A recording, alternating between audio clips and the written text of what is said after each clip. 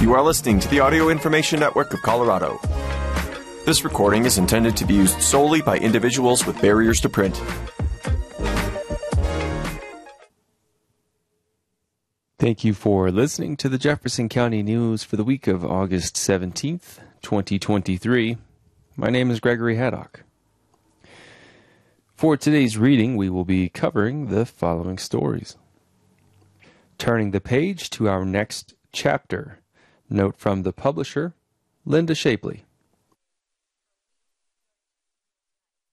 Jeffco Baby Cafe celebrates World Breastfeeding Week with support by Joe Davis for the Jeffco transcript.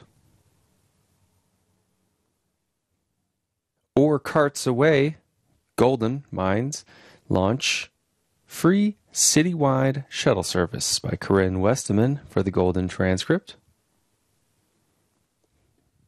Arvada celebrates Whiskey Fest during last second Saturday of the summer by Lillian Fuglet of the Arvada Press, and following up with various articles.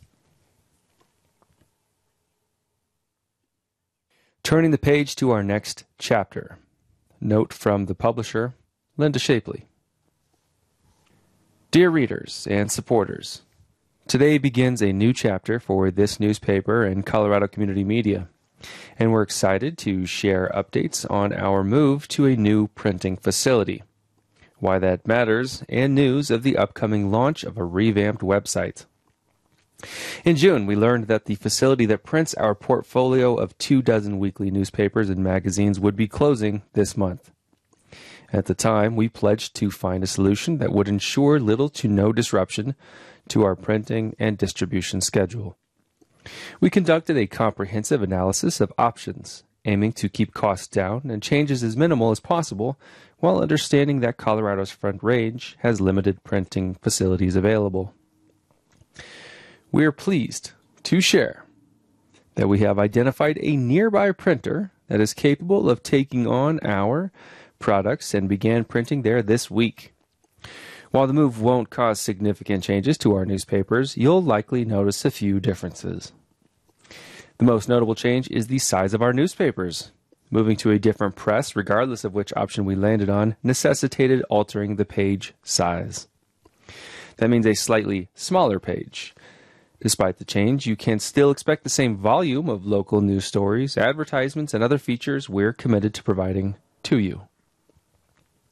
We also had to make tweaks to some delivery times, as well as more closely aligning some of our publications geographically. As a subscriber, you may not even notice these changes. The goal was to streamline our work behind the scenes to keep production and delivery as consistent as possible. Our newspapers, printed and delivered to driveways and mailboxes, remain an important platform for getting you local news. Even as we evolve digitally, we know many of our subscribers appreciate the experience of a newspaper, and we're continuing to explore longer-term options for consistent printing in the years to come. In terms of our digital evolution, we're extremely excited to soon be launching a new website that will allow us to publish more quickly. I'll dedicate an upcoming column to these improvements, but we'll share a few specifics here, too. Our publications will soon be under one umbrella, meaning you can easily shift from one local news source to another to learn more about communities across the region. With more multimedia elements, including audio and videos, we're making our stories more inclusive. The website will be easier to navigate and update as news happens. There's much more to come on that front, and I look forward to sharing additional details soon. In the meantime, thank you for your support of local journalism. We couldn't do this without our members, advertisers, and readers. Linda Shapley is the publisher of Colorado Community Media.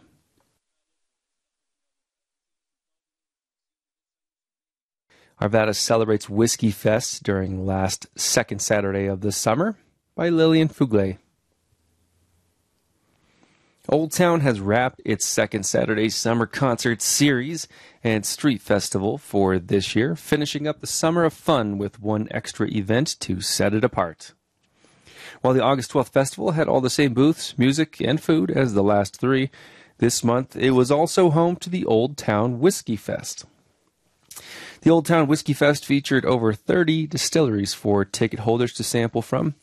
One area of Second Saturday was set aside for Whiskey Fest, so ticketed holders could sample whiskey and enjoy the larger fest at the same time. Along with Whiskey Fest, Second Saturday featured a wide variety of vendors, from psychics to tie-dye, for participants to shop from, as well as several food trucks. Split between stages on Grandview Avenue and in Old Town Square, live musicians serenaded the crowds in Old Town. This month's musicians included Bradley Straws, the Dollhouse Thieves, the Barlow, and Buckstein.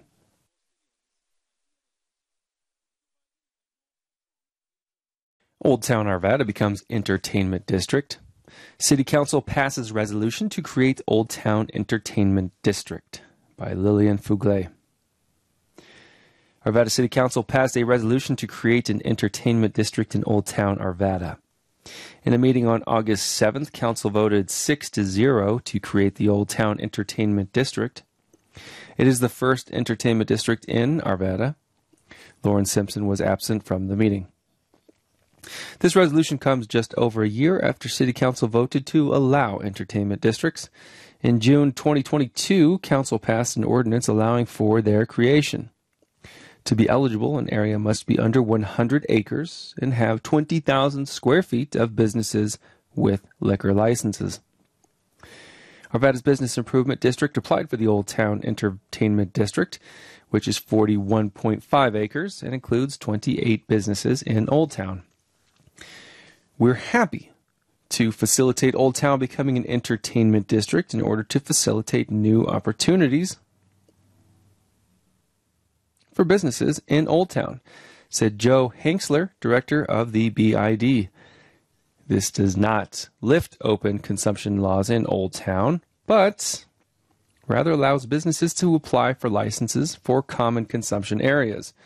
Interested businesses would have to create a promotional association to oversee the area and apply with the Arvada Liquor License Authority for a common consumption area license. Common consumption areas would likely be small and would have to be closed off to motor vehicle traffic. All businesses that touched the common consumption area would have to apply for the license together as a promotional association. The promotional association that runs a common consumption area would be responsible for enforcement. In other words, the businesses that run the area would ensure that customers stayed within the correct area while consuming alcohol. I'm absolutely supportive of the direction Business Improvement District is taking Old Town, said Councilmember Bob Pfeiffer during the meeting. You're making Old Town more of a good, well-rounded experience.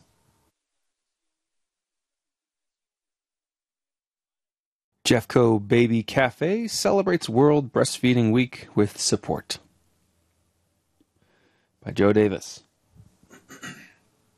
Jefferson County's breastfeeding mothers got to celebrate World Breastfeeding Week on August 7th with Jefferson County Public Health's Women, Infants, and Children program, Mother's Milk Bank, and the Baby Cafe. The event took place at the Belmar Library in Lakewood, where an activity room in the back of the library was filled with gifts for the mothers, rocking chairs for giveaway, free breastfeeding support clothing, and space for the babies to play in. This is not the first meeting for the Mother's Milk Bank, or Jeffco Public Health. They all come together weekly for a support group called Baby Cafe. The group meets every Monday at the Belmar Library. WIC Lactation Program Supervisor Kelsey Rivera explained that the group is part of a network of breastfeeding support groups licensed by Baby Cafe and facilitated by Mother's Milk Bank. The Baby Cafe at Belmar Library is the only one run by Jeffco Public Health. According to Rivera, the Baby Cafe licensing ensures quality and also connects the Jeffco group to a larger network. This means options for breastfeeding families. Quote, Baby Cafe's more recognizable group. Everything is kind of run in a similar way, Rivera said. And so, families will know what to expect if they bounce around to different Baby Cafe groups. They just know what to expect. It's beautiful.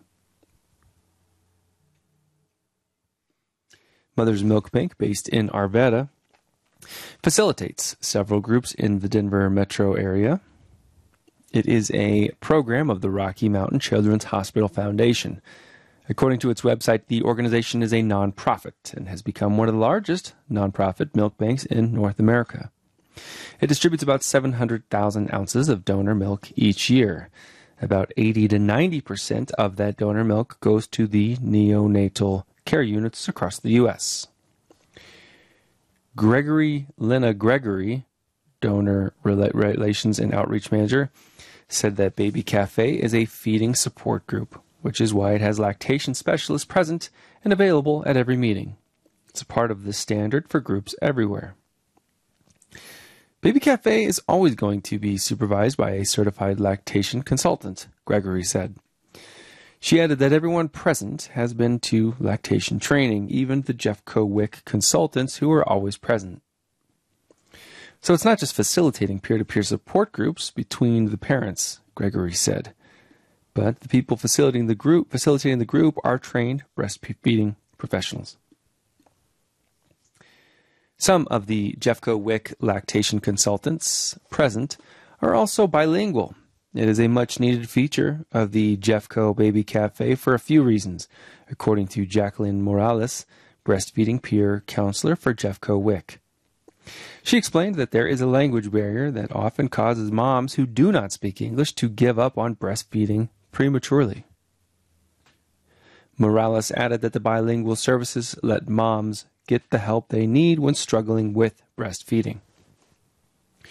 Quotes, for them to have somebody to talk to is extremely important, Morales said. Sometimes I don't have the answer, and I'll ask one of the other lactation consultants, even somebody who doesn't speak Spanish at all. I'll ask them their opinion or how they would say something, and then we'll come back to the family. Morales helped translate a mom's comments to the Jeffco transcript about breastfeeding. Lady Winston and her baby are regulars in the group. She explained why she needed the support. The first couple of days, it was very hard to know if the baby was getting enough milk, Winston said. But she explained that she learned how to listen to her body to get cues and to understand the baby's feeding. As time went by, my breasts were telling me that they were full, so I was able to nurse the baby. Now I know that the baby is getting enough, she said. WIC lactation consultant Andrea Perez, who also speaks Spanish and helps moms who do not speak English as their first language. She said the service is vital to Latina moms. Spanish-speaking mothers need communication and support like English-speaking moms because breastfeeding is tough in the first few months, Perez added. Quote, if there's that language barrier, then it's going to be very hard for them to continue to breastfeed for 3 months or longer, Perez said. So then we provide this service and we could help them achieve that goal and explain to them the breastfeeding and support. The mothers in the group later talked about support outside the group from family and friends. Just like offering a quiet place to go, especially when the baby gets to that kind of stage where they are so easily distracted, said Chloe Brooks. Brooks was the first winner of the rocking chairs that the Jeffco Baby Cafe was giving away. Another mother, Yareli Reyes, said that breastfeeding can be isolating, so a little company is helpful. Most of the time you don't talk to anyone, you don't get anyone to talk to, she said, so they could do that. The mothers, lactation consultants, and others all agreed that there needs to be more spotlight on breastfeeding. That's why they were celebrating World Breastfeeding Week, which is the first week of August each year. The U.S. also recognizes August as National Breastfeeding Month. Gregory wants everyone to know that breastfeeding support is family support. Quote, yes, we have breastfeeding information, but we're really open to whatever is working for your family, Gregory said. We want to make sure that everybody gets what they need. For more information, you can find more information on the Baby Cafe online at babycafeusa.org.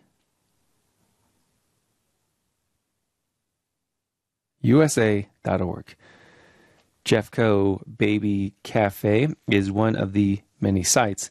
It meets Mondays at the Belmar Library. You can find more information on the Jefferson County Public Health webpage at jeffco.us/public-health. Check out the Mother's Milk Bank website at milkbank.rmchildren.org for more information on the organization. Ore carts away. Golden Mines launch free citywide shuttle service. By Corinne Westerman. There's now an easy and free way to get around Golden. Colorado School of Mines and the City of Golden have launched all routes for the free ore cart shuttle service. The partners hosted a ribbon-cutting ceremony August 9th to celebrate the full launch ahead of Mines' 2023-24 academic year. The ore cart has 4 routes. The Gold Route, which is currently a city pilot program, circulates around downtown Golden. It's operating 7 days a week through Labor Day, after which service on Sundays will end. For the full schedule, visit guidinggolden.com. The Silver Route will circulate around the Mines campus. Starting August 21st, it'll run shuttles every 15 minutes between 6:30 a.m. and 6:30 p.m. Monday through Friday, and 10 a.m. to 2 p.m. on Saturdays.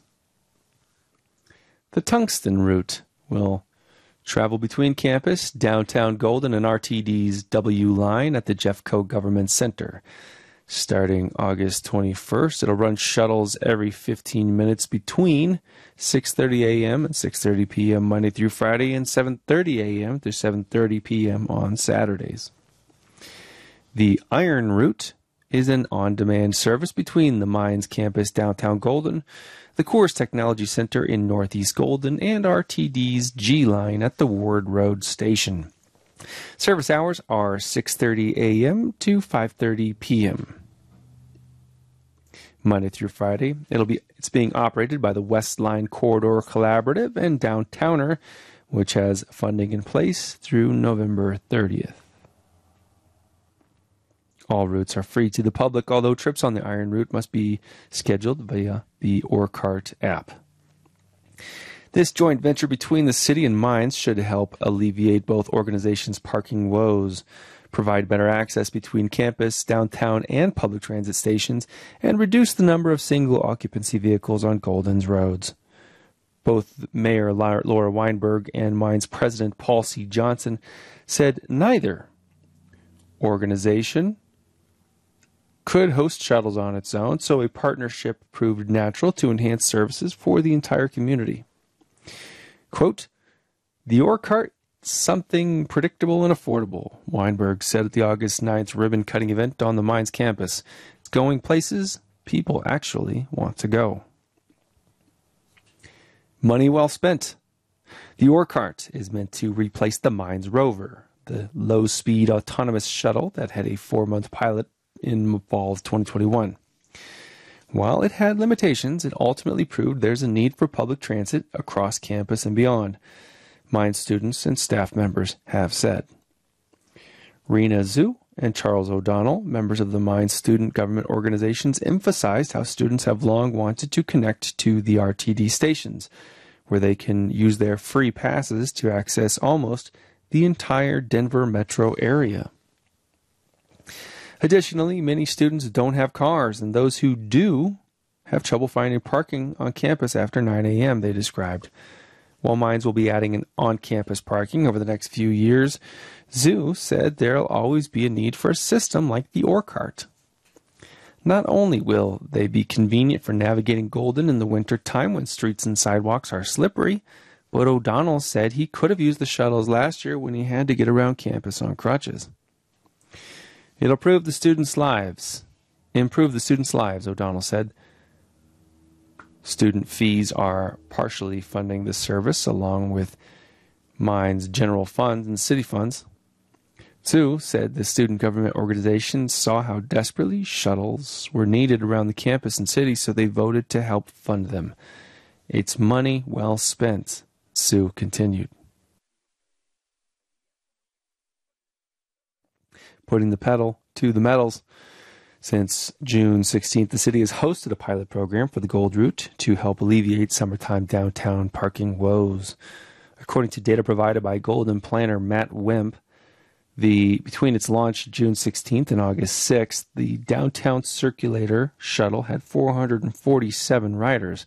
Saturdays were the most popular, accounting for 45% of the route's overall ridership thus far. The most passengers it saw in a single day was 59 on August 5th. Mines is scheduled to take over the Gold Route's operations in September. Overall, Mines is providing the ore cart shuttle services drivers, vehicles, and maintenance. It's also funding roughly 2/3 of the overall costs, while Golden is funding the rest. Jason Slavinsky, Mines Associate Vice President of Infrastructure and Operations, has previously said the overall costs are projected at $600,000 to $700,000 a year.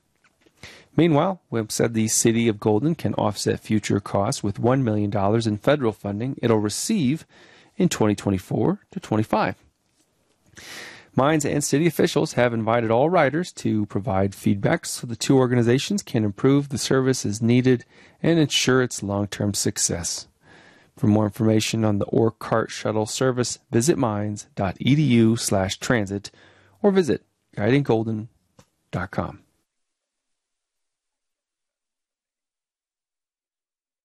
Jeffco Public Health Warning and Prevention Tips on West Nile Virus by Joe Davis. The Colorado Department of Public Health and Environment reported the first human case of West Nile virus in Jefferson County. The virus was found in mosquitoes in 7 Colorado counties, including Jeffco. The department has also reported a historic level of mosquito populations due to the heavy rains this season. The excessive mosquitoes, the first human case of West Nile virus, and detection of the virus, Jeffco's mosquitoes, prompted the warning. Jefferson County Public Health warns that there is a high risk of West Nile virus infection right now in the county. Residents are warned to take precautions and prevent infection. According to Jeffco Public Health statement on the virus, the best way to prevent infection is to avoid being bitten. Quote, West Nile virus is a virus that does not discriminate. Any act or activity can increase your risk of exposure, said Cody Caton, infectious disease epidemiologist for Jefferson County Public Health. While many people only experience mild symptoms, some cases can progress to severe disease affecting the brain, with the potential of decreased quality of life or even death. Prevention is simple. Visit JCPH for things you can do to protect yourself and your loved ones. End quote. Jeffco Public Health Department's statement on the virus states a few ways to prevent the virus, and both deal with preventing mosquito bites. Quote, everyone should take precautions to avoid mosquito bites, the statement reads.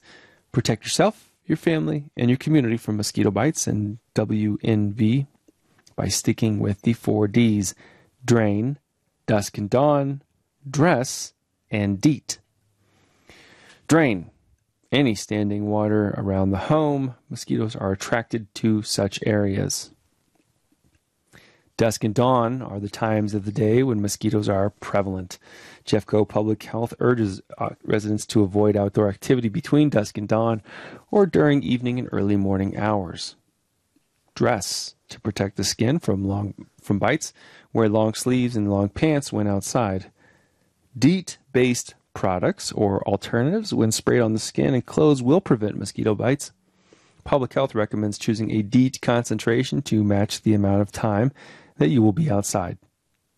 Use a DEET alternative for children under 6 months of age. For more information on the Jefferson County Public Health's warning about the West Nile virus, check out the department's website.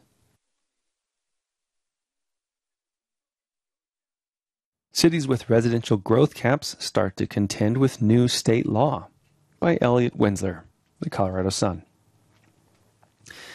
Lakewood will repeal its residential growth cap over the next 2 years, the city council decided this week, capitulating to a new state law outlawing such ceilings and backing off threats to sue over the statute passed by the legislature this year. But Golden, another city with a cap, punted on August 8th when its city council held a closed-door meeting with their attorney and then didn't take any action. House Bill 1255, passed by the Colorado General Assembly and signed into law by Governor Jared Polis this year, prohibits cities from imposing residential growth caps and requires municipalities with existing caps to remove them.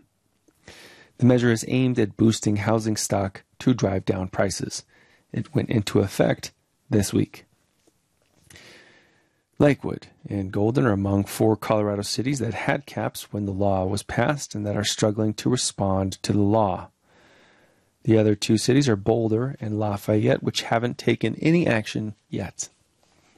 City council members in Boulder, which hasn't enforced its growth cap in many years, in June directed their staff to create an ordinance to repeal its growth cap. Lafayette has looked at its options but not taken any action.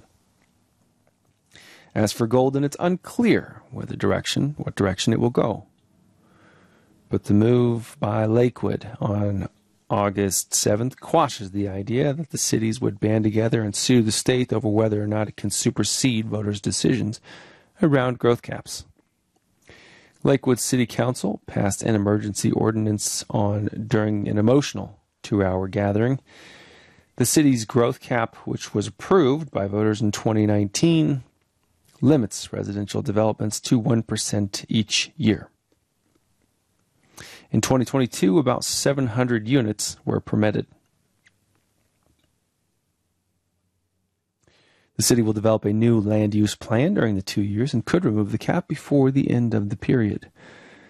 Quote, what this ordinance does is eventually bring the city into compliance with 1255, but gives the city some time to get there, Lakewood City Attorney Allison McKinney-Brown said.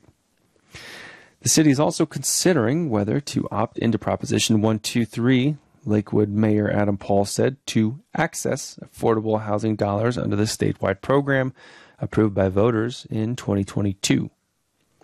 Lakewood's growth cap is the newest in the state. Lafayette's was enacted in 1995, amended in 2012, and revised again in 2017 to encourage construction of affordable housing. Golden's was approved in 1995. Boulder's cap was placed in 1975 and amended in 1995. Members of the Lakewood City Council attempted twice since the bill was signed into law to enter executive session to discuss how to respond, but the efforts were blocked both times by members of the council who argued the discussion needed to happen in public view. When asked by members of the council if it was legal for the state to impose the law, a member of the city's legal team said she couldn't comment in public session on that question. There were 2 other options for the city council outlined by their legal staff. One option, which Councilwoman Mary Jansen attempted to pursue in a motion, asked the city staff to not recognize the law as valid and to continue enforcing the city's strategic growth initiative. It failed with a 7-4 vote. The city also could have voted to repeal their ordinance immediately. In an interview with the Colorado Sun in June, Paul indicated that the city council was considering fighting the legislation's legality.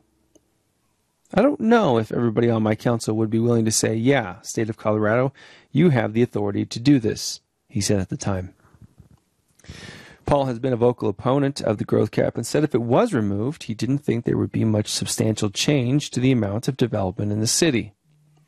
The Lakewood City Council members who voiced support for challenging the law argued that the state doesn't have the right to preempt the will of voters in their city. Lakewood seldom turned developers away because of their growth cap, Paul said. House Bill 1255 gives cities the option to enact a temporary anti-growth law for one of 3 reasons: a declared disaster emergency, to create a new land use plan, and to acquire additional public infrastructure, services, or water. Colorado Sun staff reporter Jesse Paul contributed to this report. The story is from the Colorado Sun, a journalist-owned news outlet based in Denver and covering the states. For more, and to support the Colorado Sun, visit coloradosun.com. The Colorado Sun is a partner in the Colorado News Conservancy, owner of Colorado Community Media.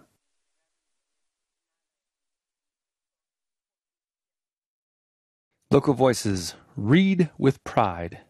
Jerry Fabianic, columnist. It's August, which means it's back to school for millions of children and young adult Americans. August also presages Banned Book Month, September. Unless you live under a rock, you're aware that open reading and the free exchange of ideas are under withering fire in an ongoing crusade against the First Amendment. According to the American Library Association, ALA, there were 1,269 demands to censor library books and resources in 2022. It was the highest number of attempted book bans since ALA began compiling data about censorship in libraries more than 20 years ago. That nearly doubles the 729 challenges reported in 2021. Also in 2022, a record 2,571 unique titles, a 38% increase from the 1,858 unique titles in 2021, were targeted for censorship. Of those titles, the vast majority were written by or about members of the LGBTQ+ community and people of color. Of the reported book challenges, 58% targeted books and materials in school libraries, classroom libraries, or school curricula, and 41% targeted materials in public libraries. The top 13 targeted books were: number 1, Gender Queer, a Memoir by Maya Kobabe. Number 2, All Boys Aren't Blue by George M. Johnson. Number 3, The Bluest Eye by Toni Morrison. Number 4, Flamer by Mike Curato. Tie. Looking for Alaska, number 5 by John Green. Tie. Number 6, The Perks of Being a Wallflower by Stephen Chbosky. Number 7, Lawn Boy by Jonathan Evison. Number 8, The Absolutely True Diary of a Part-Time Indian by Sherman Alexie. Number 9, Out of Darkness by Ashley Ho Perez.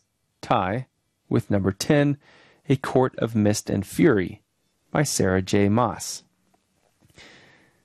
Number 11, Crank by Ellen Hopkins. Tie with Me and Earl and the Dying Girl by Jesse Andrews. And number 13, This Book is Gay by Juno Dawson. But defenders of the First Amendment are fighting back with their voices and their money. This past June, a couple of mind cleansers in San Diego launched their own self-righteous sneak attack. They checked out and held hostage nearly all the LGBTQ books from a display in the Rancho Penasquitos branch of the San Diego Public Library. In an email to the head librarian, they said they wouldn't return them unless the library permanently removed what they considered, quote, inappropriate content. The stunt was nothing short of literary ransomware. The librarian was dumbstruck, but soon after she got a big-time gift. Actually, lots of gifts. Boxes and boxes packed with copies of the books the hostage takers checked out started to arrive at the library. Apparently, the San Diego Union Tribune got wind of the nefarious ploy and reported on it.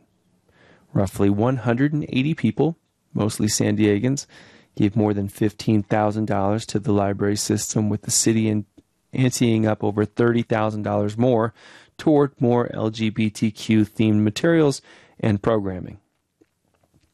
The ALA points out that polling shows that voters across the political spectrum oppose efforts to remove books from libraries and have confidence in the professionals at libraries and school teachers to make good decisions about their collections.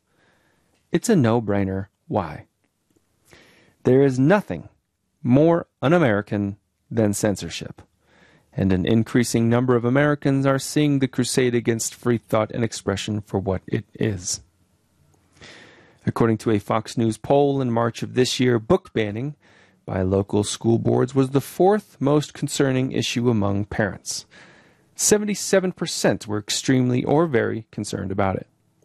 That was up 11 points since May of 2022, when 66% were extremely or very concerned about it. It turns out that moms are more worried about book banning, 80%, than dads, 73%, but both statistics indicate a high degree of anxiety about the crusade to purify thought. The poll also indicated a 7-point drop from 80% to 73% in anxiety about what is being taught in public schools. The poll shows that parents and the public at large are becoming more educated about the truth of the situation and are moving from discomfort to outrage. I take that as a glimmer of hope that the war on freedom of thought is being counterattacked more forcefully. I continue to be inspired by Dr. Azar Nafisi's heroic story about hers and her female students' attempts to read books from Western literature in theocratic Iran. In quotes, "Read dangerously, the subversive power of literature in troubled times," Nafisi addresses the war theocrats are waging on freedom and thought here in America, the land of the free, and shows how it impacts our everyday lives. She also reminds us how it is through literature, from new releases to the great works of literature, that lovers of freedom can fight back. In this epic struggle, every free-thinking American is a combatant. Consider taking the fights to the enemy by reading books from the top 13 list and or from the multitude of books, even classics like To Kill a Mockingbird and Of Mice and Men, that have been banned or faced banning over the years. I know that will be on my September reading list. Jerry Fabianic is the author of Sisyphus Wins and Food for Thought, Essays on Mind and Spirits. He lives in Georgetown. Thank you for listening to the Jefferson County News. My name is Gregory Haddock. Your regularly scheduled program is not available at this time. Please enjoy this special broadcast on AINC. Thank you for joining us for Denver Metro News. My name is Dave Dell. Today, I'll be reading articles from the Denver Voice, Denverite, and Westward. From the Denver Voice, I'll be reading ACLU Sues Colorado Springs for Unjustifiable Search of Housing Advocacy Nonprofit and Home by Robert Davis. From Denverite, I'll be reading Attention Denver Property Owners. You can now look up what the city will charge you for sidewalk repair and building by Rebecca Tauber. And Denver Urban Gardens staff are making a union run. They're asking management for voluntary recognition by Kevin Beatty. From Westward, I'll be reading Trees Removed from Congress Park to Make Way for Sidewalks. Over 60 could be impacted by Benjamin Neufeld. And Family of Adam Fresquez calls for justice in Tesla charging station killing, also by Benjamin Neufeld. I'll finish up the hour with other articles from Westward. This first article is from the Denver Voice. ACLU sues Colorado Springs for unjustifiable search of housing advocacy nonprofit and home by Robert Davis. The ACLU of Colorado filed a lawsuit on July 31st against the City of Colorado Springs, its police officers, and the Federal Bureau of Investigations for allegedly obtaining Facebook messages and other personal data from a housing activist and a nonprofit organization without a warrant. In the lawsuit, which was filed in Denver's district court, the ACLU alleges that Colorado Springs officers targeted Jacqueline Jax Armendariz Unzueta and the nonprofit Chinook Fund following a housing rights march in July of 2021. The Colorado Springs Police Department arrested Unzueta and other activists during the march and charged them with minor violations. However, CSPD then used those minor charges to execute dragnet search warrants of the activists' personal devices and Unzueta's home, according to the lawsuit. The lawsuit also claims that the CSPD did not have probable cause to search Unzueta's devices or the Chinook Fund's private information. Instead, the CSPD allegedly relied on the claim that organizers were using the devices to share messages and photos which ACLU of Colorado Legal Director Tim McDonald argued would eviscerate the Fourth Amendment protections against unreasonable searches and seizures.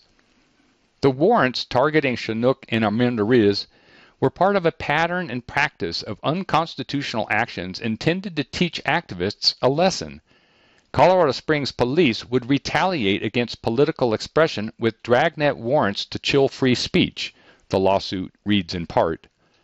The Denver Voice reached out to the City of Colorado Springs, CSPD, and the FBI for comments about the lawsuit, but did not immediately receive a reply. The ACLU's lawsuit is not the first time that CSPD has been ensnared in a legal battle over its policing tactics. In June of 2020, a CSPD detective posed as an activist with the Chinook Fund and gained access to the organization's internal chat groups, membership rosters, and email accounts, according to a report by the Colorado Springs Independent. The same thing happened at other left-leaning organizations like the local Democratic Socialists of America chapter, the Colorado Springs Tenants Union, and the Colorado Springs Mutual Aid and Solidarity Union. CSPD officers also seem to have targeted the activists who participated in the march, according to the lawsuit. For example, one officer was caught on tape saying that the activists would get a boot to the head, while another exclaimed, "Just get on that bullhorn and be like, hey, if y'all would like to see a parade and like to see these motherfuckers to quit interrupting it, just handle that for us. Stone 'em all to death." Our Constitution recognized the profound danger that these types of warrants would have on freedom and liberty and precluded them, McDonald said in a press release. Indeed, these types of general warrants were common in the time of King George and helped lead to the American Revolution. "This case is about love for my community," Unzueta said in a press release. "I hope CSPD will never again target, terrorize, and attempt to silence others as they did to me." The next two articles are from Denverite. Attention Denver property owners. You can now look up what the city will charge you for sidewalk repair and building. By Rebecca Tauber. Last November, Denver voters approved an ambitious plan to fix Denver's sidewalks and build them where there currently aren't any. The plan calls for the costs to be partially covered through fees on property owners starting in 2024. That figure is calculated based on how many linear feet of a given property faces the street. Fees also vary based on residential versus commercial property and the type of street the property faces. Since the aim of the program is to both repair and build sidewalks, owners with properties along streets without sidewalks will still pay the fee. The amount is based on the number of linear feet a property faces a public street, not how much it faces a sidewalk. Now, property owners can find that exact figure by using an online search tool from the city. Users can look up their cost by putting in their address, including north, south, east, and west directions on their street. Here's what property owners should know about how fees will be collected. Some neighborhoods can get a 20% fee discount if they are located in areas identified as Neighborhood Equity and Stabilization, NEST, neighborhoods. The city's tool will also indicate to you if your property is in a NEST area. Some properties will come up in the search tool with $0 fees. This means they either do not face public streets and will not have fees, or they are part of a homeowners association, HOA, and get billed separately through their HOA. The fees are calculated using information from the assessor's office. Owners who believe their information is incorrect can fill out an online form. The city still does not know how much the program will cost in total and how long it will take. When campaigning for the ballot initiative, advocates estimated that the program would raise more than $40 million per year, which could be bonded to raise $850 million, fully funding and building the project within 9 years. But a city analysis of the initiative found that the project could take around 27.5 years, with a shortfall of $7.3 billion over that time. City officials said the major gap in cost would come from the price of acquiring land to build new sidewalks. Department of Transportation and Infrastructure spokesperson Nancy Kuhn said the actual cost and timeline are still unclear. "We're doing an analysis of that. We hired a third-party person to do that," she said. They're in the process of working on that, and it's not finalized yet. So I think we'll have more to share on that. Denver Urban Gardens staff are making a union run. They're asking management for voluntary recognition. By Kevin Beatty. They work with gardens, so they like garden puns, Carolyn Sprague said. Thus, it's only natural that Denver Urban Garden Workers United say they want to sow solidarity. This week, a group of 10 DUG workers signed a letter to management saying they want to start a union and giving their bosses until Friday afternoon to voluntarily recognize their effort. If the nonprofit's leaders don't, Sprague and her colleagues plan to hold an election to see if they can officially, collectively organize and negotiate a contract on pay and working conditions. I think our story may in some ways be unique in that we love where we work, Sprague told us on Thursday. This union in no way reflects a uniform feeling of discomfort or frustration for us. It's really got a lot of excitement and hope in it. Brooke Gabbert, Denver Urban Gardens board president, said in a statement to Denverite that the board is learning about this request and will work through this process as necessary. We are actively engaged in conversations with the entire DUG team and look forward to ongoing dialogue that will ensure DUG remains a vibrant and impactful organization, the statement continued. The nonprofit began as a grassroots movement in the 1970s, its website states, when Northside Denverites worked to transform a parking lot into a place where a group of Hmong women could grow their own food. The Pecos Community Garden, completed in 1978, is still home to crops on 20 plots of land in Highland. The group formalized its nonprofit status in 1985 and now boasts 193 gardens across 6 counties in the metro. Shay Moon, one of the organizing staffers, said he and his colleagues hope DUG leadership will recognize that their union push is in line with the nonprofit's original spirit. There's a real through line here with a union forming now, he told us. The organization has grown quickly in the last year, Moon added, which is one reason why it may be appropriate to organize. There are currently about 20 full-time employees on staff. The 10 who signed the unionization letter all started working there in the last year or so, he said. Denverite reached out to 2 employees who have worked there longer than 12 months. One didn't respond. The other declined to comment. DUG has doubled in size in a year, and I think that growth has been imperfect, he told us. Our focus at this stage is we would like for the decision-making processes to be a little more democratic and transparent. He and his colleagues would like to have input on funding, organizational priorities, and where new gardens might go, which he said is happening in a black box right now. In 2021, DUG controversially sold the El Oasis garden property in Highland, which its former executive director said helped him get out of debt.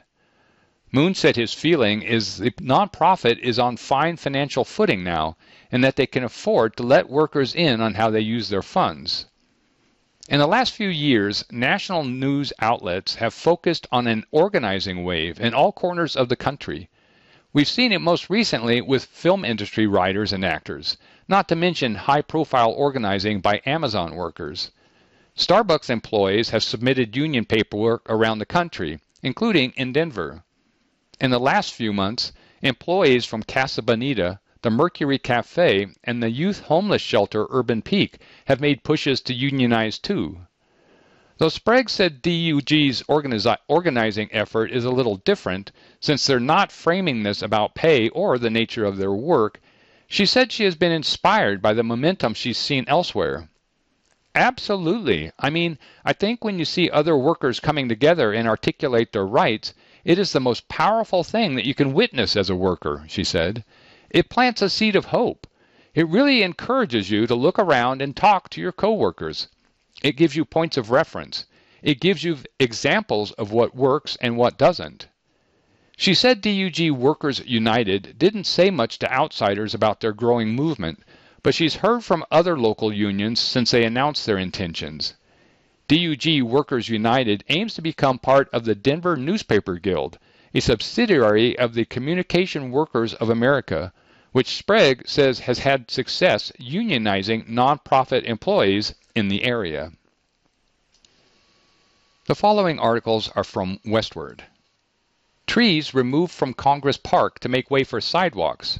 Over 60 could be impacted, by Benjamin Neufeld. A new sidewalk and other accessibility improvements to the playground at Congress Park could have impact over 60 trees, according to Denver's Department of Parks and Recreation, and 6 have gotten the axe. Sacrificed in favor of concrete, reads a makeshift memorial set up by the remains of one chopped tree. City contractors have already removed at least 6 trees from Congress Park to make way for a walkway connections to the playground. While the changes will bring obvious benefits to anyone with accessibility issues, while also doubling the size of the play area, according to project manager Chris Schooler, some neighbors are still mourning the loss. I think what happened with the trees is awful, says Victoria Epler, president of Congress Park Neighbors, a registered neighborhood organization for the area surrounding the park. The makeshift memorial that popped up recently includes a bouquet of flowers and a photo of one of the slain trees. According to a city contractor, 4 of the 6 trees that were removed were healthy, and at least one was a very big elm tree. The others were a medium-large locust tree, 2 medium-sized locust trees, and a 35-foot-tall spruce that was declining in health. Schooler says that he posted a flyer on the large elm tree notifying people of the impending removal. I got half a dozen emails and phone calls asking why we were doing that, he recalls. The pushback prompted him to call city forester Mike Swanson, who checked out the tree and determined that the root damage the playground construction would cause, combined with the age of the tree and the fact that a major section of it had already been cut out at some point, made its removal the right call, Schooler says. According to Swanson, he and the forestry department are working with DOTI now to try to find a way to work around trees for future sidewalk projects. Epler visited the playground area with Parks and Recreation Deputy Executive Director Scott Gilmore and was aware of the need for new sidewalks, but says that I would hope that they could site the sidewalks in such a way as to preserve the historic trees, but I have no control over that. Schooler has heard this plenty of times before, and says that people often ask, couldn't you just curve the sidewalk? He typically tells them, well, yes, but then you start impacting other trees. In the area that will go under construction, Schooler has counted somewhere between 60 and 70 trees. While some of those may be impacted by construction, with possible damage to tree roots as a result of digging, the current plan is to work around the trees as much as possible. It's not like we're just taking the trees out without any thought or recourse, he says. To make up for the lost trees, 16 new trees will be planted near the renovated playground.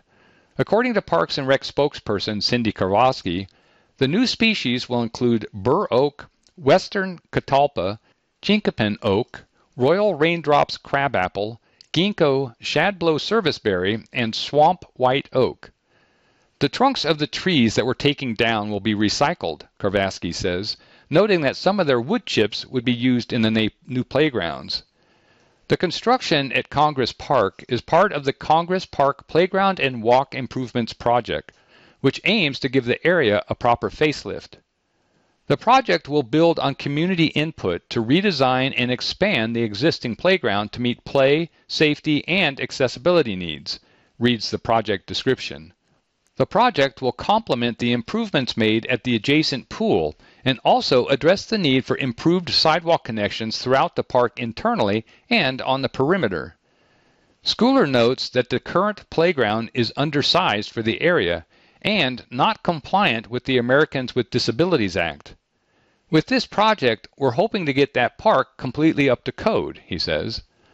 The construction will also bring a sidewalk to the park along East 8th Avenue. There's never been a sidewalk there, Gilmore notes, and we need a sidewalk, so we've been working with DOTI on that. Construction for the project is set to begin this fall and wrap up next summer. Family of Adam Fresquez calls for justice in Tesla charging station killing, by Benjamin Neufeld. Months after Adam Fresquez was fatally shot at a Tesla charging station in Edgewater, his killer's identity is known to police, but that person still hasn't been arrested. Fresquez's family says enough is enough. These last 3.5 months have been complete hell for us, said Adam's sister, Crystal Fresquez, at an August 11th protest held outside the Jefferson County District Attorney's office. Honestly, it's bullshit that we're even having to deal with this, she blasted. The person that killed my brother should already be behind bars. Family members and supporters called on Jeffco DA Alexis King to use her influence and authority to push the Edgewater Police Department into making an arrest after detectives questioned the alleged killer, who allegedly turned himself in on the same day of the shooting and claimed self-defense, and then released him hours later. We can't even mourn, Crystal told reporters. We can't even grieve my brother because we're too busy fighting for justice for him. Fresquez, 33, was killed on the morning of May 3rd in the parking lot of Edgewater Public Market near West 20th Avenue and Depew Street, according to police. On May 9th, Edgewater police officials put out a Facebook post asking for the community's assistance to see if anyone witnessed a disturbance or road rage type incident between similar vehicles immediately prior to the shooting. The lead suspect turned himself in later in the day and was released after being questioned. We don't understand how he was released 2 hours after shooting and killing my son and leaving him to die in a parking lot, said Lina Mendez, Fresquez's mother. We want accountability, added Juan Mendez, Fresquez's father. We're looking for justice. We want some answers as to why the shooter is not behind bars. Dozens of people showed up to the August 11th protest to support Fresquez's family and call on the DA's office for justice. This is the third demonstration the family has held since Fresquez was killed. The individual that shot Adam is not currently in custody and has been cooperating with the investigation, said Edgewater Police Chief Eric S. Sonstagard in an August 11th email to Westward. It's our intent to meet with the 1st Judicial District Attorney's Office in the coming weeks to present the case for potential criminal filing. Sonstagard added, I have been in regular contact with Adam's family and was in fact meeting with his mom and dad this morning. I respect their right to protest and want nothing more than to bring some form of comfort and closure to Lena, Juan, and their entire family.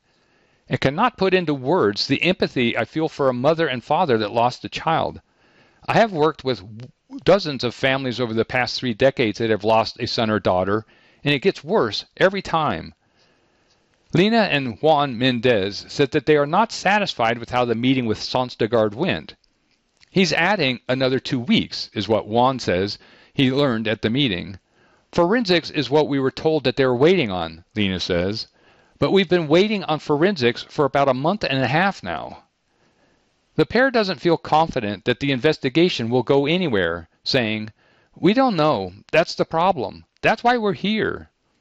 The family was seen trying to get Alexis King to meet with them face-to-face during the protest, but they were told that King was not there. Jefferson County District's Attorney Office spokesperson Brianna Boatwright said the office was aware of the protest, telling Westward, It's important to clarify that this case has not been presented to our office for charges. We have been assured by the Edgewater Police Department that they are actively investigating Mr. Fresquez's death, and therefore any decision or action from our office at this point would be premature.